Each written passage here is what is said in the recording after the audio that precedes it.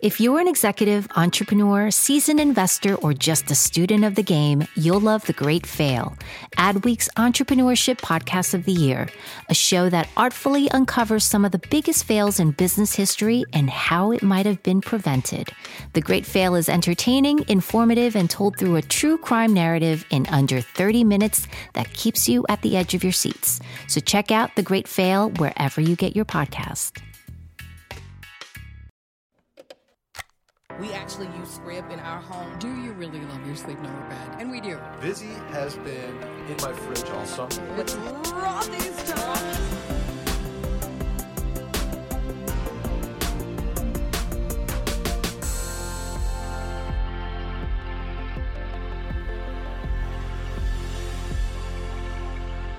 Calling the advertising industry fast-paced may be an understatement. Advertising is full of idea people, go-getters, and project jugglers. And if you're a diamond under pressure, then it might be the career for you. The folks that work on ads can come from surprisingly different backgrounds, and today we'll cover the winding paths that brought some of the ad results media experts to where they are today. Thank you all for joining us today on the Mic. I want to start off with some introductions, even though we have a few friends of the podcast here, Ari and Evan. I know y'all have been on a few times, but I'm still going to make you introduce yourselves for any new listeners that we may have. Hello, I'm Ari Diozan. I'm a senior copywriter here at Ad Results Media. Hey, I'm Evan Brown, also a senior copywriter here at Ad Results. And I'm Kelsey Utz. I'm an audio insights specialist at Ad Results Media. It is nice to be here. So, Ari, you are kind of leading our conversation today. So this is a little bit of a different setup than we normally have. So I'm going to pass it over to you to talk about career paths. All right, so before we jump into our personal experiences and our career paths, let's talk a little bit about a traditional or more by-the-book route to get into the industry. You would probably start with a relevant degree with advertising, marketing, PR, or journalism, or something related to that. On the creative side, some people even go to portfolio school for additional intensive trade-specific experiences. And outside of school, internships are immensely valuable because they're not padded with busy work. So you get a lot of hands-on experience in a very short period of time. So shout out to our summer intern, Megan. She jumped right in and did an amazing job. We miss you. We hope to see you again soon. And with all of that said, advertising really touches everything, whether we like it or not. And a good idea can come from any small nugget of inspiration. So almost any work experience you can spin to be relevant. If you come from something like retail or sales, you probably have a very good understanding of consumer needs and how to communicate benefits. If you're a project manager, you're all about juggling projects and managing short runways. Even teachers are excellent at distilling complicated information into digestible, even entertaining snippets. So the audio advertising geniuses here at ARM come from a lot of different places. And I think that's what makes our team so agile and creative and able to come up with different ideas and solves that maybe you wouldn't be able to think of on your own.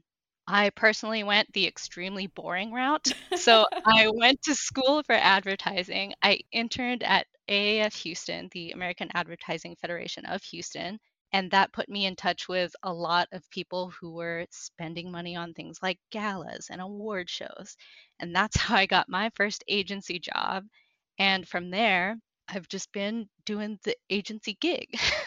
So, since my story isn't necessarily that interesting, let's hear a little bit from some other folks and their backgrounds and where they came from. I never really know how to get into this conversation for me. I always feel like I don't really have a career path story because I didn't really have a career path, period. I was very lucky to get a job with Ad Results right out of college. I didn't really have a super relevant degree. I had a degree in English literature and writing, which, probably sets you up pretty well for communications in general, but nothing marketing specifically, PR, journalism, nothing like that. I just saw the posting and I knew what podcasts were. So that was a connection that I made. And it's been working out for me so far, but I feel like a lot of the more industry specific stuff I've learned through working and by, talking to everybody at the company and just like learning through doing rather than having any specific education, which is really cool. It's cool that I had that opportunity, but it also can lead to a lot of second guessing where it's like, I never received a formal education and stuff like this. So it's easy to get to a point where it's like, is this right? Am I right about this? I'm not sure. I think that's a fun thing though, because to be honest, all of us are kind of making things up as we go along throughout our careers, no matter where you're from or whatever you're doing. But I think probably that background in understanding storytelling and tone is probably what makes you really good at your job. Well, I hope so. It's got to be good for something, right? Honestly, one of the things that stood out to us during the interview was you telling us about your time in your a cappella group. I was hoping this would come up. And I know that technically doesn't have really anything to do with the Audio Insights position, but your passion for it and the way that you lit up when you talked about it, I was like, okay, this is someone who's very passionate about what they do. Obviously, she is very engaged with the things that she likes and that she enjoys. Like, I think that she would just fit in really well and, work really well with the shows that we work with. Because we do a lot of, we interact a lot with shows and their producers and their representatives. And so I needed someone who could come in and be very outgoing and really just be able to talk to whoever is on the phone. And so that was one of the things that kind of stood out to us in your interview. Wow. I should come on the podcast more often if you're just going to compliment me. I was going to say, I think I was a part of your interview process as well. And yeah, just to echo, I think there's this idea that if you don't have like exact one-to-one experience with a certain hard skill, that somehow you're disqualified. But, the hard skills are actually the ones that are the most trainable. And I think a lot of times when you're trying to find the right hire, you're trying to find the right person. And that is like a soft skill heavy kind of criteria a lot of the time. So yeah, and also, at least three other English majors on this recording that I know of, or two other, Lindsay, weren't you also an English major? I have a creative writing background as well. Yeah. Or did I make that up? No, you didn't. Okay. I switched majors. I actually went for musical theater and then switched over to creative writing about halfway through. So I love that. Oh my God, I didn't know that. Yeah. I don't think I knew that either. Yeah, one of the schools that I went to did not have a very good musical theater program, and so I just didn't really have the opportunity to continue pursuing that. Can I ask Kelsey a question? Yeah. Because Audio Insights is such a unique job. What were you searching for while you were looking for jobs that brought you to the listing in the first place? Do you remember? I do remember. I had kind of an interesting mindset looking for jobs coming out of college. They tell English majors a lot that you have to kind of lower your expectations when you're searching for jobs after you graduate. If you're not looking to immediately go into grad school or academia, there's not really like a set sort of field where it's like, oh, this is what English majors do. You're either going to be a teacher or you're going to write books and get an MFA. Or you abandon all of your creative principles and you go work for a corporation.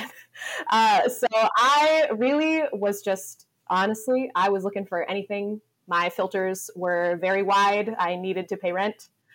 So I was checking everything, but I was specifically looking for things. I had done some work at my university, like administrative assistant stuff, clerking, like working the front desk for the English department. So I was familiar with like working in an office setting, kind of taking messages for people, sorting mail, writing general communications, getting office supplies ordered, things like that. So I figured, like a clerking position, maybe a desk job, a front desk position, a secretary, maybe. Data entry, I knew I was really good at. I could do a lot of like organizational stuff pretty easily. I love spreadsheets. I love organizing things. So the original listing that I actually applied for was for a position that no longer exists at AdResults. It was a traffic coordinator back when we had separate traffic and quality assurance teams. So the job was really just going to be finding the spots, verifying that they ran correctly in the shows, and uploading all of the information into the system for then another team member to go in and do like the more subjective work of like actually parsing through the spot and making sure that they did everything correctly. So essentially I was collecting timestamps and audio and uploading that. And I figured, perfect. I can definitely do this. I know how to use all of these programs. I can do that. And then, Ad Results went through a lot of changes, and there were a lot of opportunities opened up where I could, learn new things, add on a couple different tasks as the teams evolved. And it's been very unexpected, the amount of opportunities that have come from that one sort of very entry level, like extremely entry level position. Really, it just, allowed me to see what was going on in the podcasting world, in the audio advertising world, and sort of get exposed by listening to everything first and then sort of applying what I had been listening to in the future. So something that you mentioned kind of reminded me of why I wanted to be a copywriter.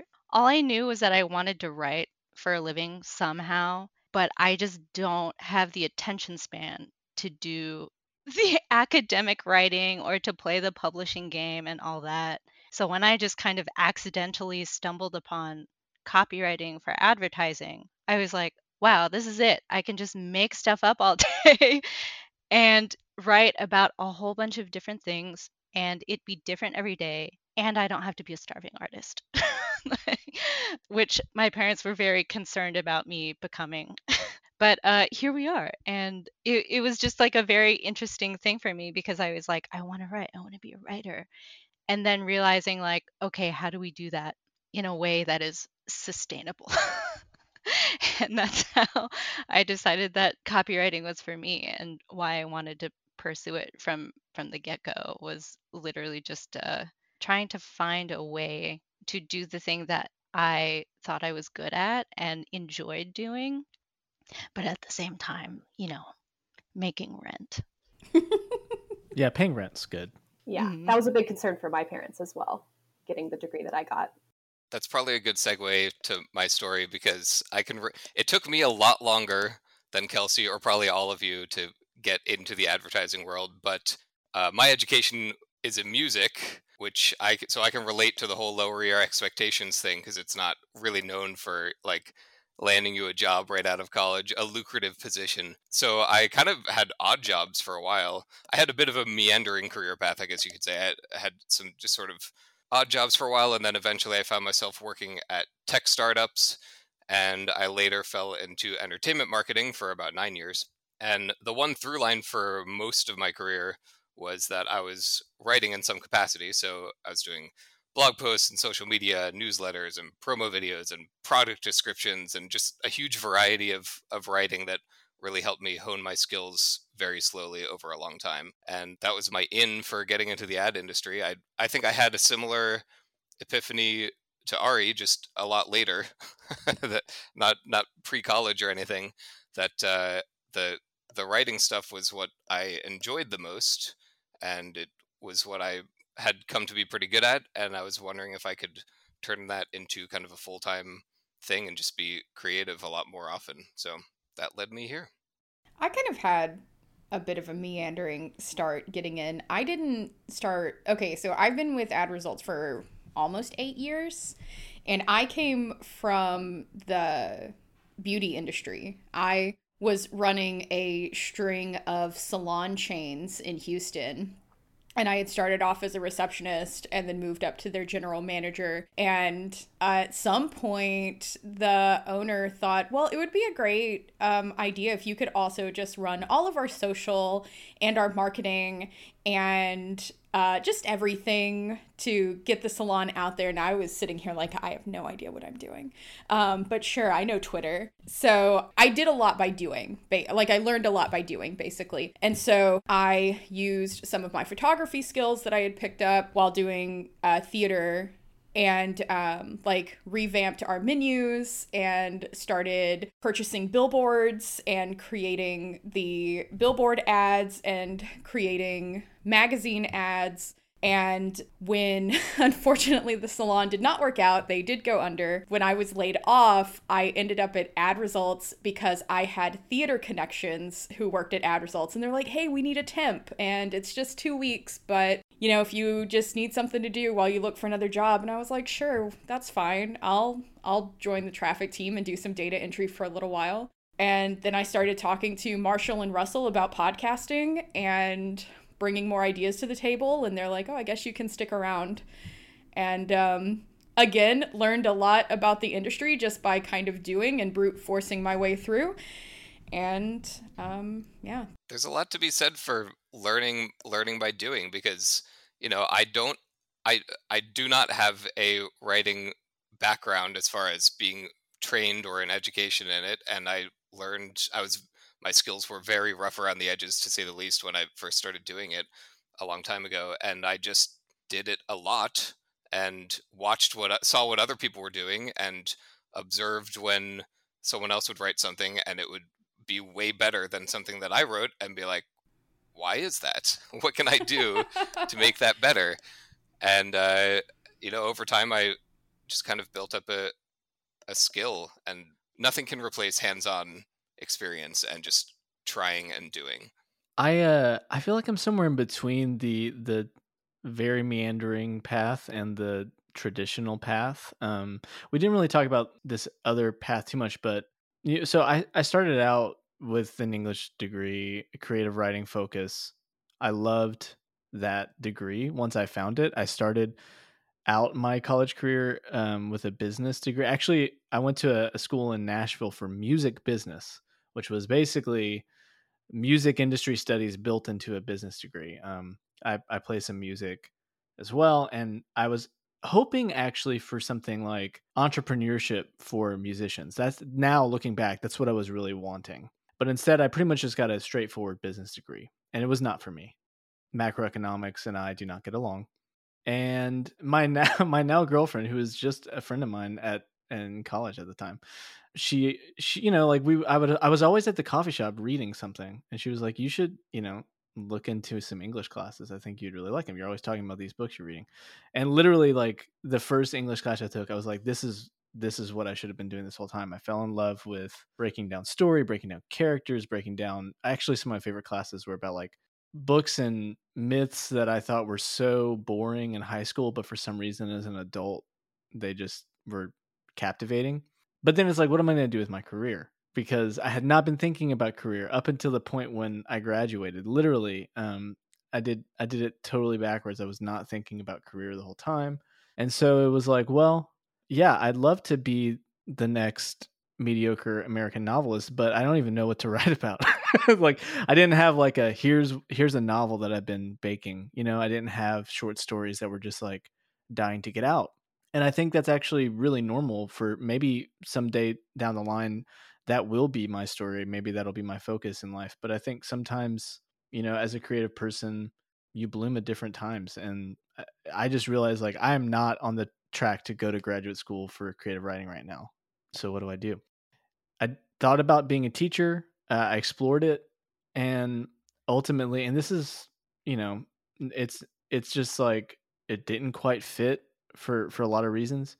I never ever come across anyone who recommended copywriting. No one had ever talked to me about brand writing. I'd never even thought about it. And so I was doing marketing.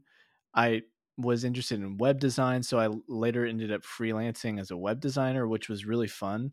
And as I was getting into visual design and HTML and CSS chops getting sharpened, that I started playing around with HTML as an 8-year-old or whatever. Like when you first get your like your GeoCities page. Yeah, not literally, customizing, but like there was something like MySpace. ridiculously basic HTML skills that I now as an adult was like, oh, I could actually do something with this.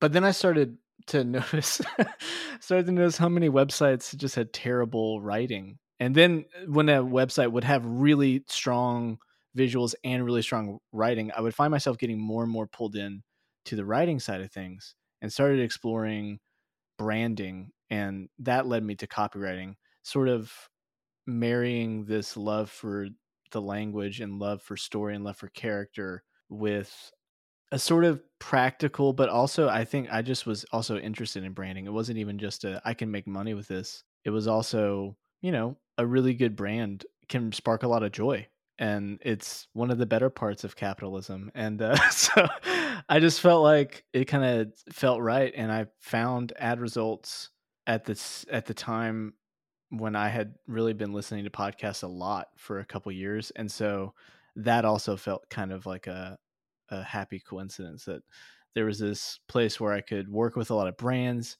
I could work with the language, and I could work with a medium that I really enjoyed. So I want to go back to something that Lindsay mentioned, that she got this job through a theater connection. Does anyone else have any interesting networking stories that landed you a job or a client? Because the advertising industry is very competitive, and as always, that networking gives you the extra edge. I've gotten a non-advertising job, if that counts for the conversation, but I have gotten jobs in interesting ways through networks. I think that your current coworkers can really turn into incredible network contacts down the line because they know the type of person you are to be around, and they know about your abilities, and they can kind of become your biggest advocates later on once your paths have diverged. And I once got a job from, I sent a message to someone that I had worked not even at the same company at, but in the same building as. We just had some overlapping social circles. And I was unemployed at the time, and he always seemed like he was doing interesting things. So I sent him a Facebook message, and I just asked him what he was up to. And he was founding a startup company. And he said, let's meet up and get you involved. And he offered me a job. And it was just because I sent him a message seeing what he was doing. So you never know what's going to come of professional and personal connections. And I think it's important to always be building and maintaining relationships and not treating them as networking necessarily, but just understanding that your relationships with the people who are around you at any given time can lead to future opportunities. And if not, you just have more friends. So it's kind of win-win. So I think every job that I have gotten after my first one right out of college was because of someone that I had previously worked with that reached out and said that they wanted to work with me again. And so I totally 100% agree with you. Even if it's not necessarily someone that you work with every single day, well, if you're good at your job and people like working with you, they will want to work with you again. And you have no idea where those contacts will come from, because it might be a project manager that you only talk to once a month, or it could be someone that you were brainstorming with every day. You have no idea. So for this job, I did not find my contact through a previous coworker, but I'm still part of the organization, but I have not participated in an event in a while.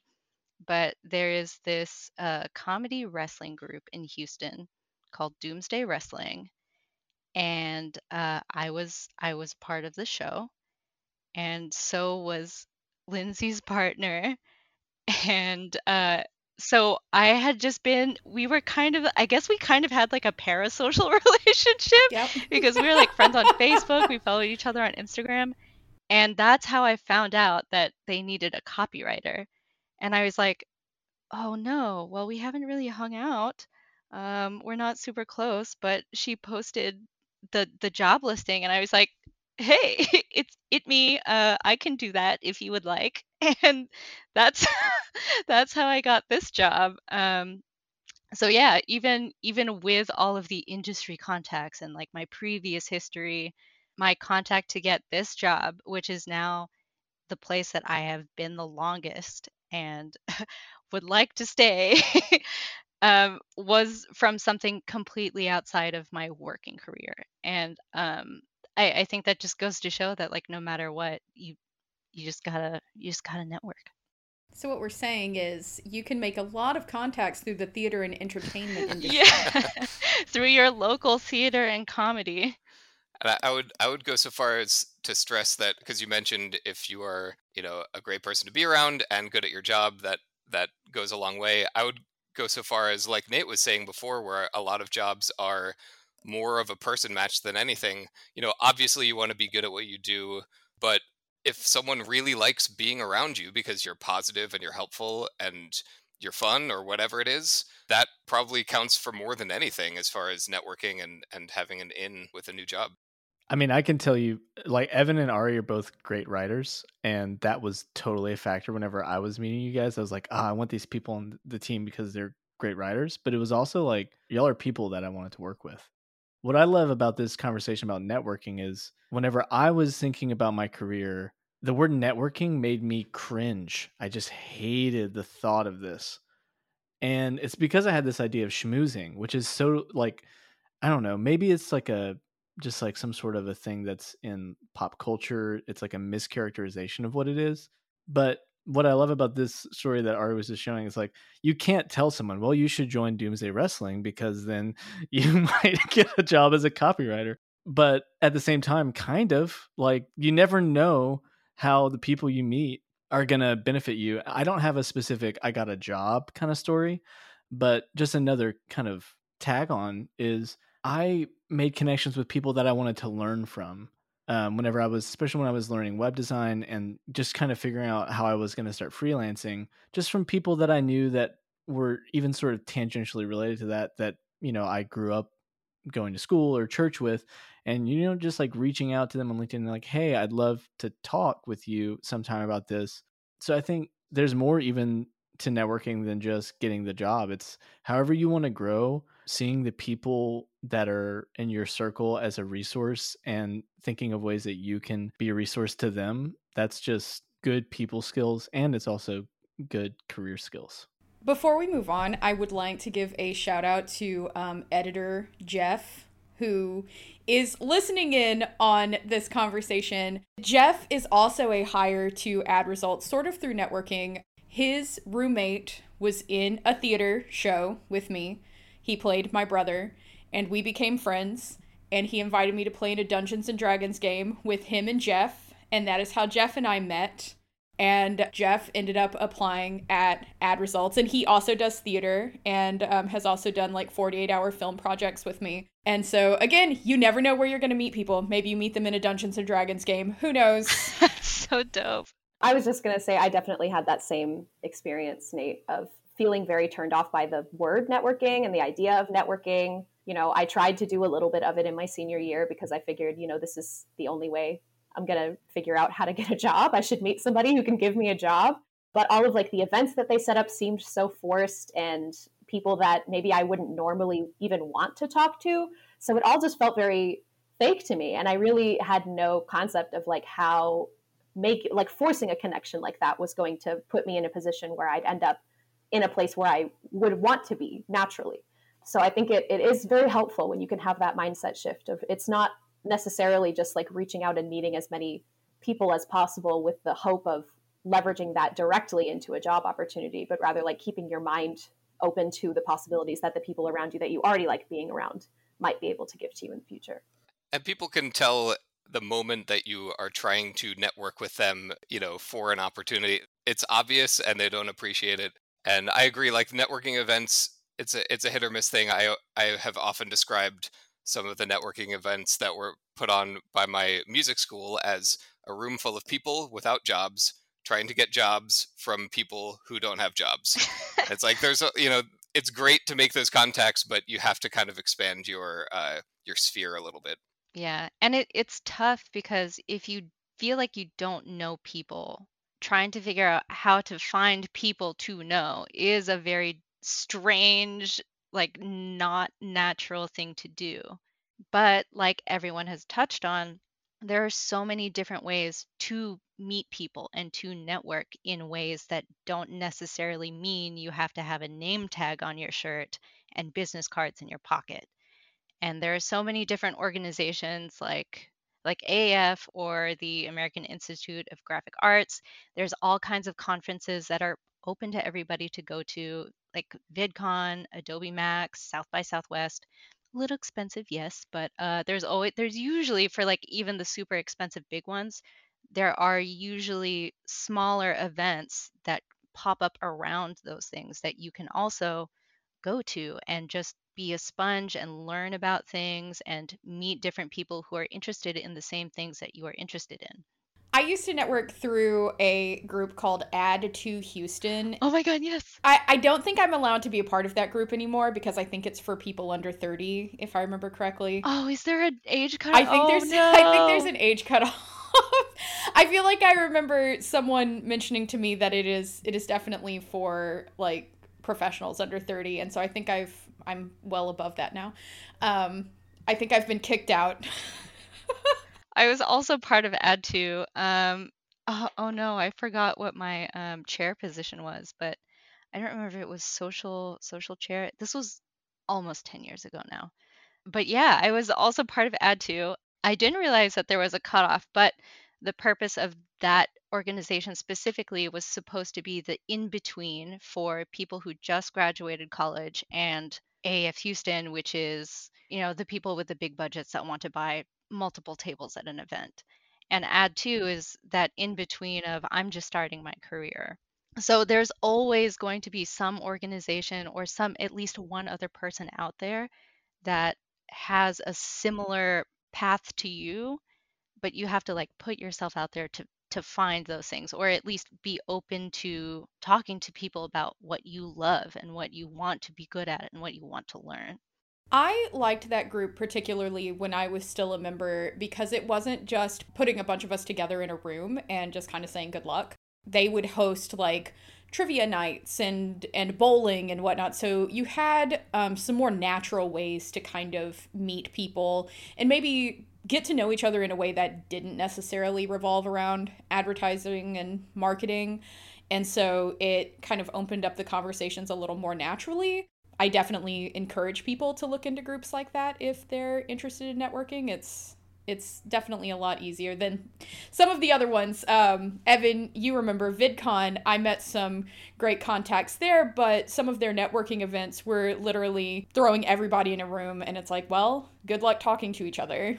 Yeah, I was going to mention VidCon because there was a lot of that, but they also had that app that was specifically for networking. That app was great. It was amazing. You could put in a little description of who you were and what you were looking for, who you were looking to network with, and then browse through a list of people who were there. And I set up probably 10 to 15 one-on-one meetings with total strangers, but who we had connected on this app and decided, hey, we may have something to talk about. We may be aligned with what we're looking for. And it was fantastic because that's just a pure networking method that doesn't involve putting everybody into a room and saying good luck, hope you're not annoying people, or hope you find someone who's not wasting your time, and here's an hour, the clock's ticking. So on the side of, just direct networking, very specifically, this is what I'm here for, let's just talk business, it was awesome. It was hopefully that's going to become kind of the norm from here on out, because it cuts down on a little bit of approach anxiety, and just the going up to strangers can be fun, but it's also intimidating. So if you've both set aside 15 minutes and you have similar goals, it just makes the whole process a lot more painless. The Podcast Movement app had a similar feature where you could scroll through and read people's profiles and see where they were from and see what they were about. And then you could reach out and send them messages to, connect during the conference. But one of the funnier things about Podcast Movement, which everyone seemed to kind of enjoy, was our badges had QR codes on them. So if you just happen to be talking to someone while you were waiting in line for coffee or whatever, they'd be like, oh, let's connect. And then you would just like scan your QR code. And I noticed that people were just like scanning everyone's QR code. It was like collecting Pokemon. Like how many QR codes can I scan and get into my rotation? Was there a prize? No, it was just a way of like, it was just an easy way to like share your contact information with people while you were chatting. And I had multiple people scan mine, and I've received a few text messages over the past couple of weeks just saying like, hey, just wanted to reach out. It was great talking to you. Would love to connect further, talk about on the mic or whatever. I don't know. It was just kind of a funny, just a little funny bit that you could involve yourself in. Technology is so amazing. It's like dating apps, but for setting up potential networking relationships. That just seems like it streamlines the whole process, makes things easier. Yeah, I was thinking the same thing, like the idea of speed dating. That's kind of, I think, why traditional networking events maybe didn't appeal to me, is the idea of like everyone is just like desperate to connect, and it's set aside just for that. Whereas what y'all were talking about, like the kind of casually hanging out, whether you're like bowling or whatever, that's where like really authentic conversations and connections happen. So I feel like that's a good mix of like, we're setting this moment aside to connect, and then we're finding some way to bring real intentionality to how that's going to happen. Well, I think there's definitely something to be said about that whole dated idea of how people get jobs. And I think people don't necessarily feel empowered to change those things. But for example, I think the reason why Ad2 was pretty successful at doing these events is because it was for the people trying to get the benefit by the same people. So we had no direction from anyone else. There wasn't necessarily like a hierarchy of other organizations telling us what to do. It was literally a bunch of people out of college saying, what can we do to help ourselves? And doing those things, like putting on those events, reaching out to people. And I think if you're not seeing what you want to see in your local area, if you're not seeing the kind of networking that you would like to attend, you should feel empowered to create those events. And yes, it will be scary, and yes, it will be terrifying, and yes, you may not think that you can do it without a lot of help, but you can ask for help, and you probably have friends that will be willing to help you.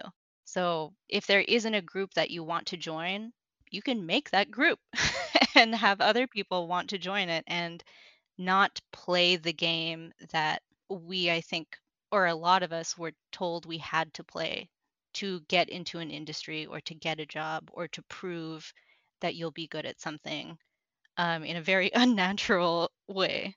And chances are, if you feel that way, there are many other people in your area that feel that way. And yeah, and I also just want to be clear, like, I'm not saying that networking events are good or like trying to demonize that style of networking event. I just think some people really gravitate to that and they like really thrive in that environment, and not everyone does. So yeah, setting up the kind of event that you want to see is definitely, that makes a lot of sense. So, what are some other ways that y'all think you try to stay engaged with your craft outside of work that kind of help you be an expert in your job? Listening to podcasts. I was going to say the same thing. Well, I mean, you know, for Kelsey and I, very specifically, a lot of what we do is grading ad reads on how well we think they're performing and how well we think they're going to resonate with listeners.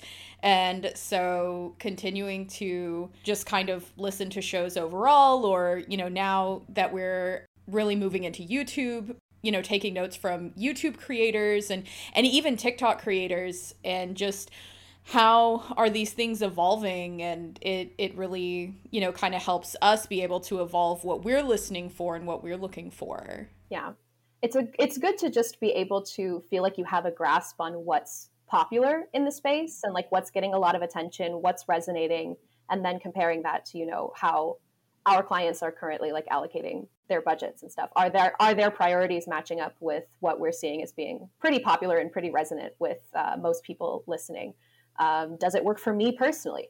You know, a lot of the grading process, we do have some regular, pretty objective criteria, but a lot of it ends up coming down a little bit subjectively to, does it hit for me when I'm listening to it? Does it sound authentic? Is it engaging? And a lot of that can, in context with like other ads that I'm hearing in the space, like how does it sound compared to the way that other people are doing it? Does it sound more forced? Does it sound more authentic? Are they including something that maybe other people in the space aren't doing? Is something that is generally pretty helpful. And it's always good if we can stay on top of any curveballs that might be happening in the industry. If you've got your sort of finger on the pulse when something really crazy happens, somebody blows up, somebody says something they shouldn't on Twitter, it's good to be able to know that ahead of time.